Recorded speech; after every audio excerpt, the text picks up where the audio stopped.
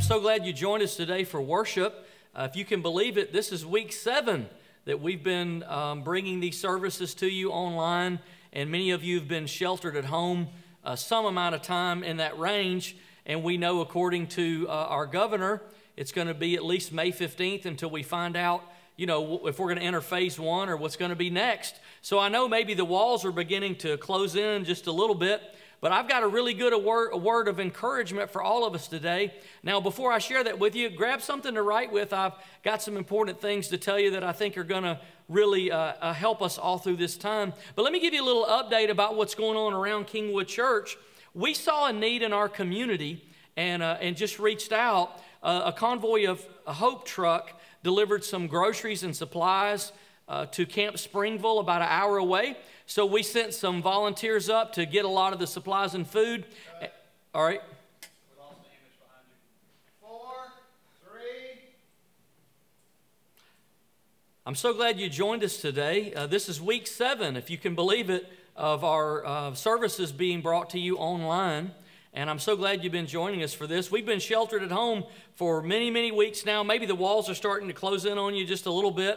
But I want you to know I got a great word of encouragement for us today, regardless of how much longer we're in this position. But I'm glad that you're here. I want to give you a little update about what's been going on around Kingwood Church. We saw a big need in our community, and we reached out this past week to reach it. Convoy of Hope delivered a whole tractor-trailer load of supplies to Camp Springville in the Trussville area, and we sent some volunteers up to get some supplies, and we reached out to 16 foster care families in our community who either one or both of the parents had lost their job or been furloughed, and so we have, thanks to the generosity and the care of people from Kingwood Church, we have supplied those families with a lot of the necessities and food items that they needed. So we want to say a great big thank you to those folks who helped with that. Actually, Facebook has a new emoji. It's like a little smiley face with a heart. So if you want to just push that right now and let the people know who helped us work on that,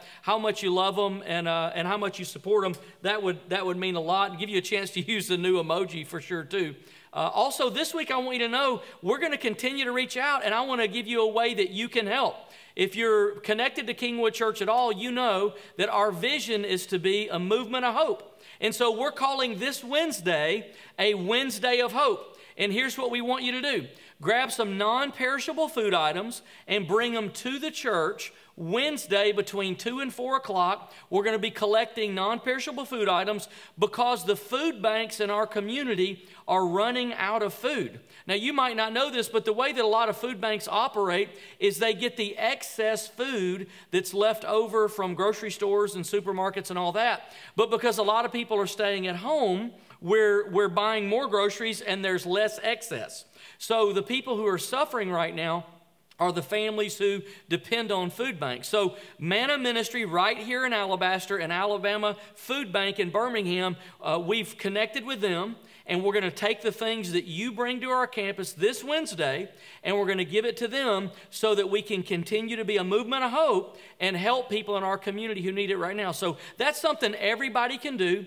Remember, this Wednesday, Wednesday of Hope, 2 to 4 p.m., just bring your items to our campus, go to the drive-under by the gym, and we'll be there waiting for you to get the supplies and then help people in our community in need. So thank you for doing that, and thank you for helping us to plant seeds of hope right now in a time when a lot of people need it.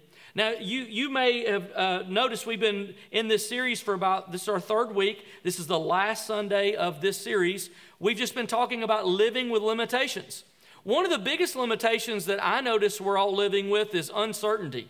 I just know around the church and at home, we've been trying to plan for, like, hey, what are we going to do in the end of May or June or July, or what's this fall going to look like?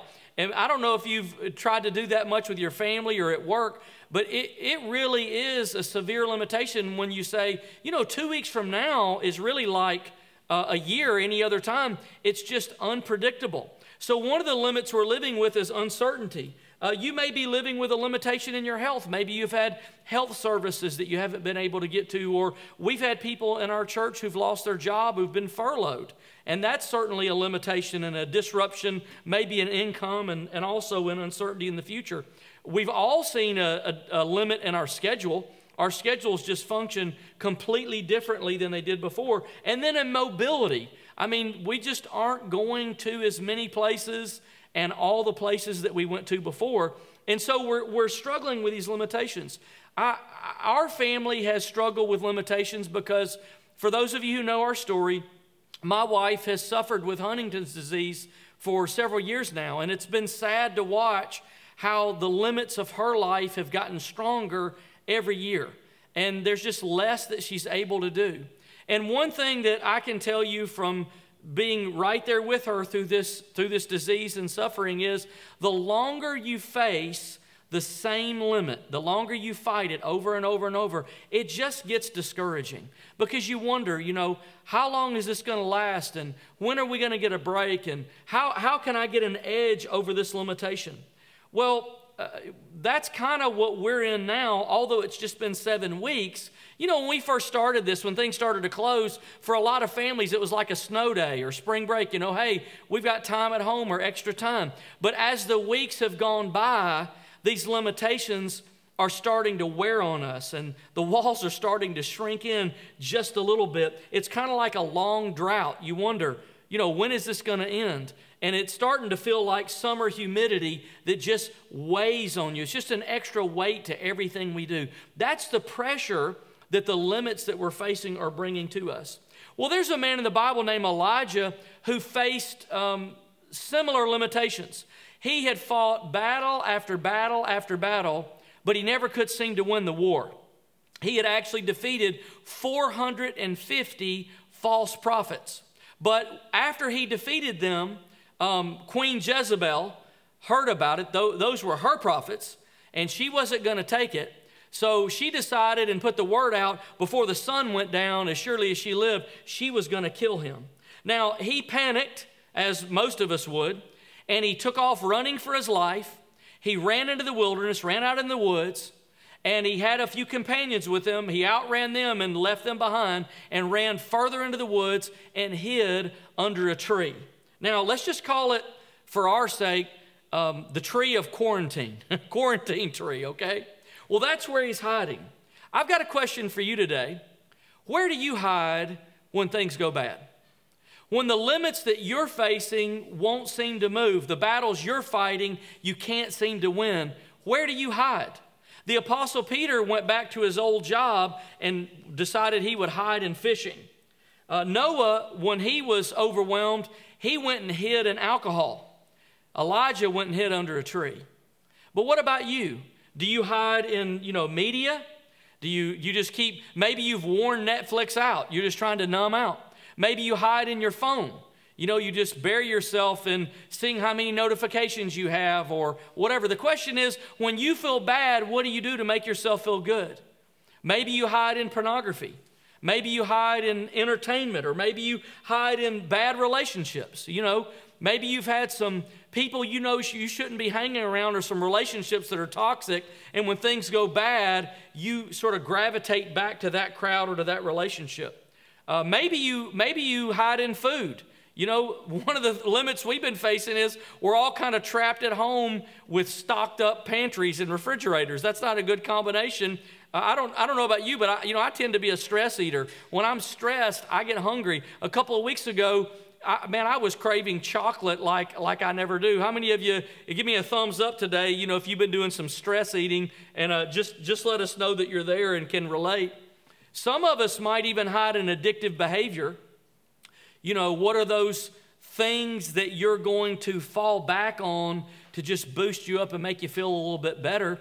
Man, if that's you or you know someone like that, I want to encourage you, this Tuesday night at 7, we've been having crisis conversations, and we're having 2 more professionals on this week, and we're just going to talk about addiction in crisis, and how does it happen, why do we do it, how do we conquer it. So I hope that you'll join us for that. But one of the things I notice that we do when we're facing that limitation and we get discouraged is we look for something to hide from the pain, to escape kind of a quick fix. And these things generally bring temporary relief, but they make the long-term problems worse. Now, isn't that a paradox? Because of temporary limitations, We actually seek out things that are going to drive us into long-term limitations. I mean, it doesn't make sense logically to our mind, but we oftentimes do it. So this morning what I want to do is I want to give you 4 things to focus on when you're living with limitations. Now, the story is in 1 Kings chapter 19. I just want to read the beginning of what Elijah was going through, verse 4. While he himself went a day's journey into the wilderness, he came to a broom bush, that's quarantine tree, sat down under it and prayed that he might die. I have had enough, Lord. He said, take my life. I'm no better than my ancestors. Then he lay down under the bush and he fell asleep. In other words, he's saying, look, I've had it. I'm done. I'm worn out. And he just collapses. And then all at once, an angel touched him and said, get up and eat. He looked around, and there by his head was some bread baked over hot coals and a jar of water. He ate and drank, and then he lay down again. All right, if you have something to write with, let me give you 4 things that God either does for us to help us or invites us into to do when we're facing limitations. Number 1, focus on your health. Let me give you 4 things to focus on. Focus on your health. I'm so glad that when Elijah was exhausted, when he was tired of fighting the limitation he was fighting, that God didn't say, hey, here's a good lecture for you. Let me give you a sermon. If you were a little more spiritual, this wouldn't have happened. Why don't you pray harder? Why don't you pray longer? Isn't it interesting that the very first thing that God did is he fed him and put him to bed and let him sleep? Man, that shows me the grace and the insight of our God. Sometimes the most spiritual thing you can do is eat a little better and get some rest. I want you to think about that for a minute, because we are right in the middle of quite a crisis and a pandemic, and it's wearing on us more than we think it is. So I want you to know something this morning. Regardless of what you're seeing on social media, it's okay to not be remodeling your whole house. It's okay that you're not living your best life now. It's okay that you're not starting up a new business online while everything's closed. We are in a global pandemic unlike anything we have ever seen before in our lifetime. We don't know when it's going to end. We don't know how much damage it's going to cause. We don't even know what it's doing to us now. I mean, the economic impact and the mental health impact and the relational impact and the health impact on our health. We don't know any of those things. But what I do want you to know this morning is what you do to your body affects your spirit, and what you do to your spirit affects your body. You are one person. You are not 2 different people, a spiritual person and a physical person. So I just want to remind us this morning that our body and our spirit's connected. So if we're not careful, what we're doing at a time like this is like a bank account. We're just spending money on our debit card, but never depositing back in the bank. We're withdrawing from our bodies. We're withdrawing from ourselves emotionally. But if we're not taking time to deposit back in, man, we got a crisis coming. We're going to overdraw the account.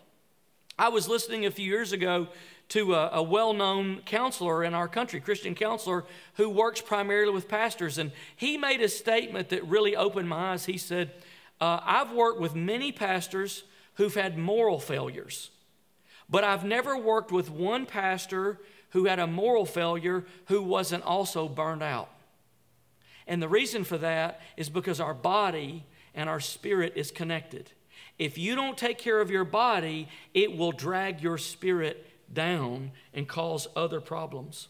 So sometimes one of the most spiritual things you and I can do is to rest and eat a little better.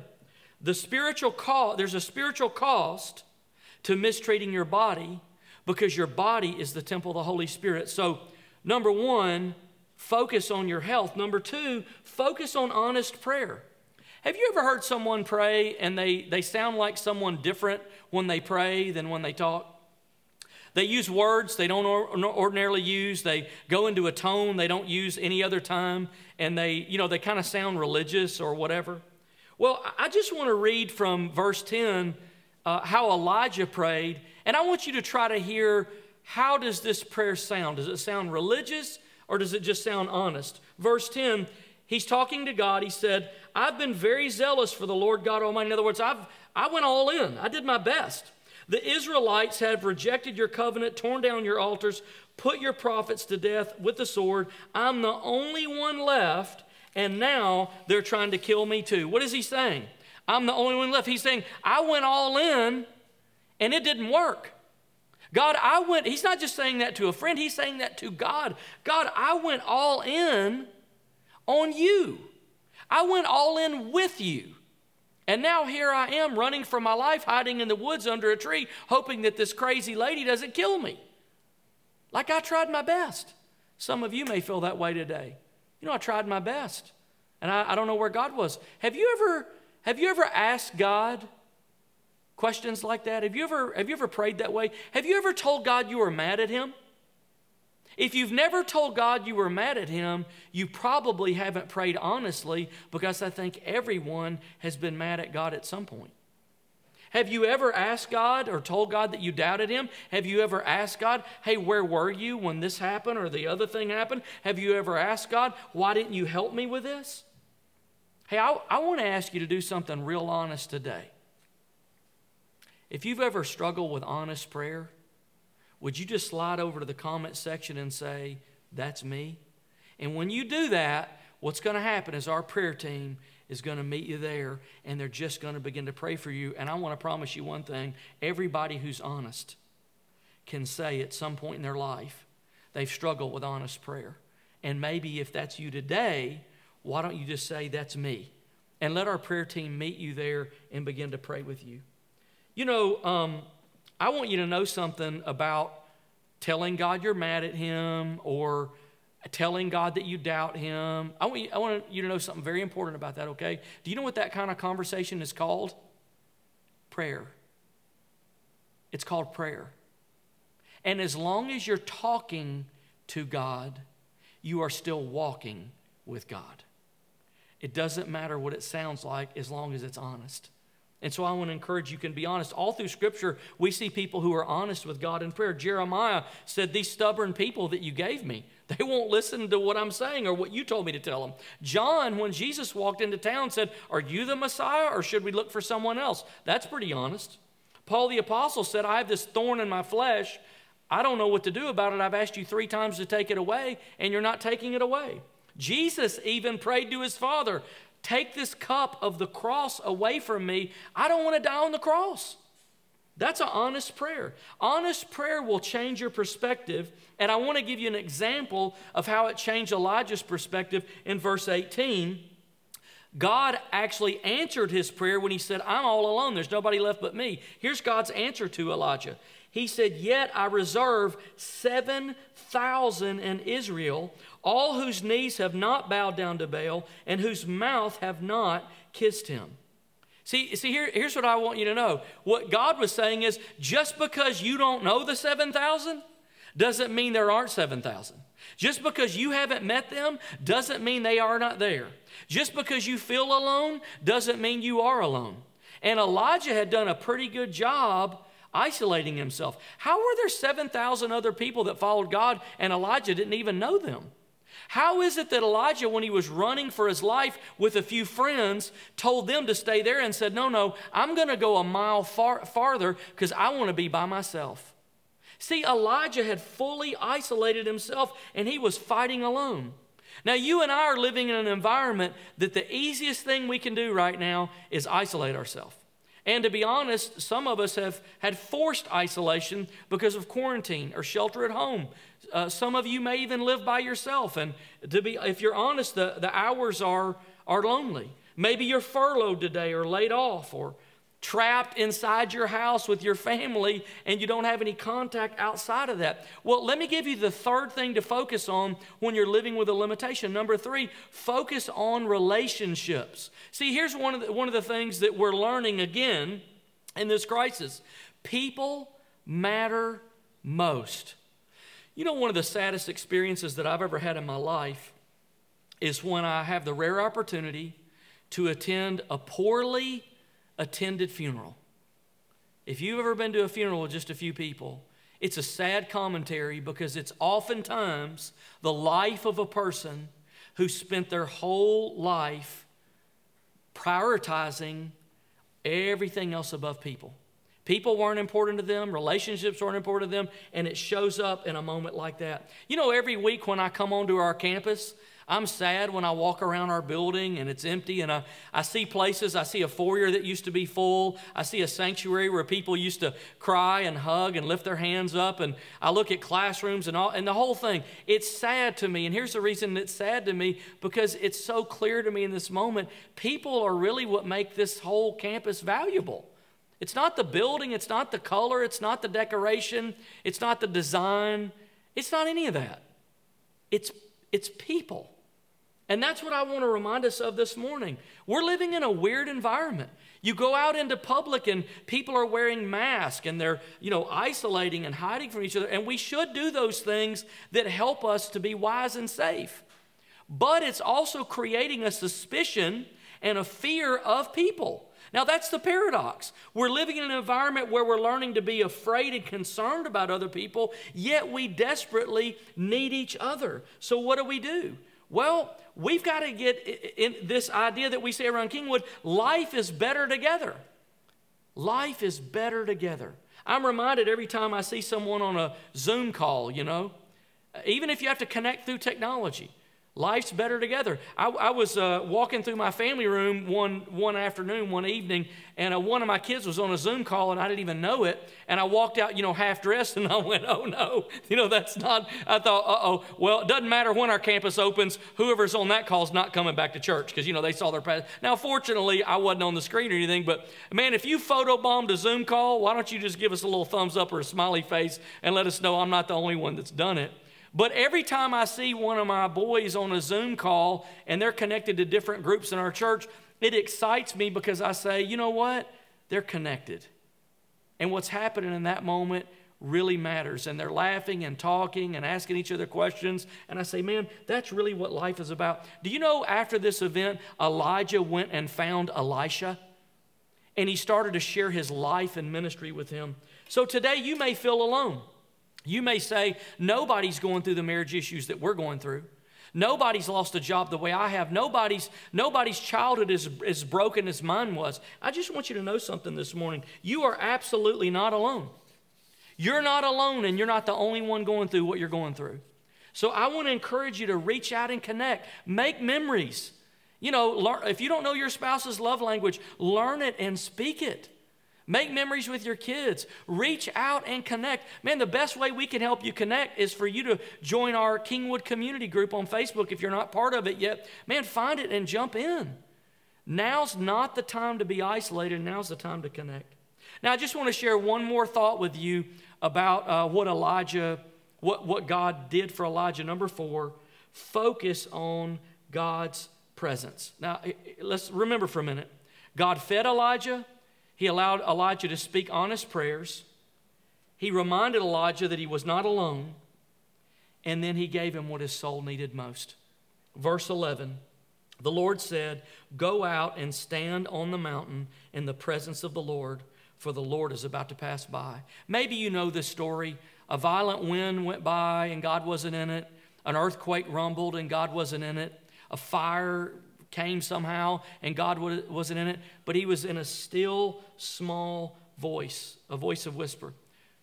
I want you to listen to me this morning for a minute. And just if you can, wherever you are watching from, make eye contact with me. For 15 years, I've lived in crisis.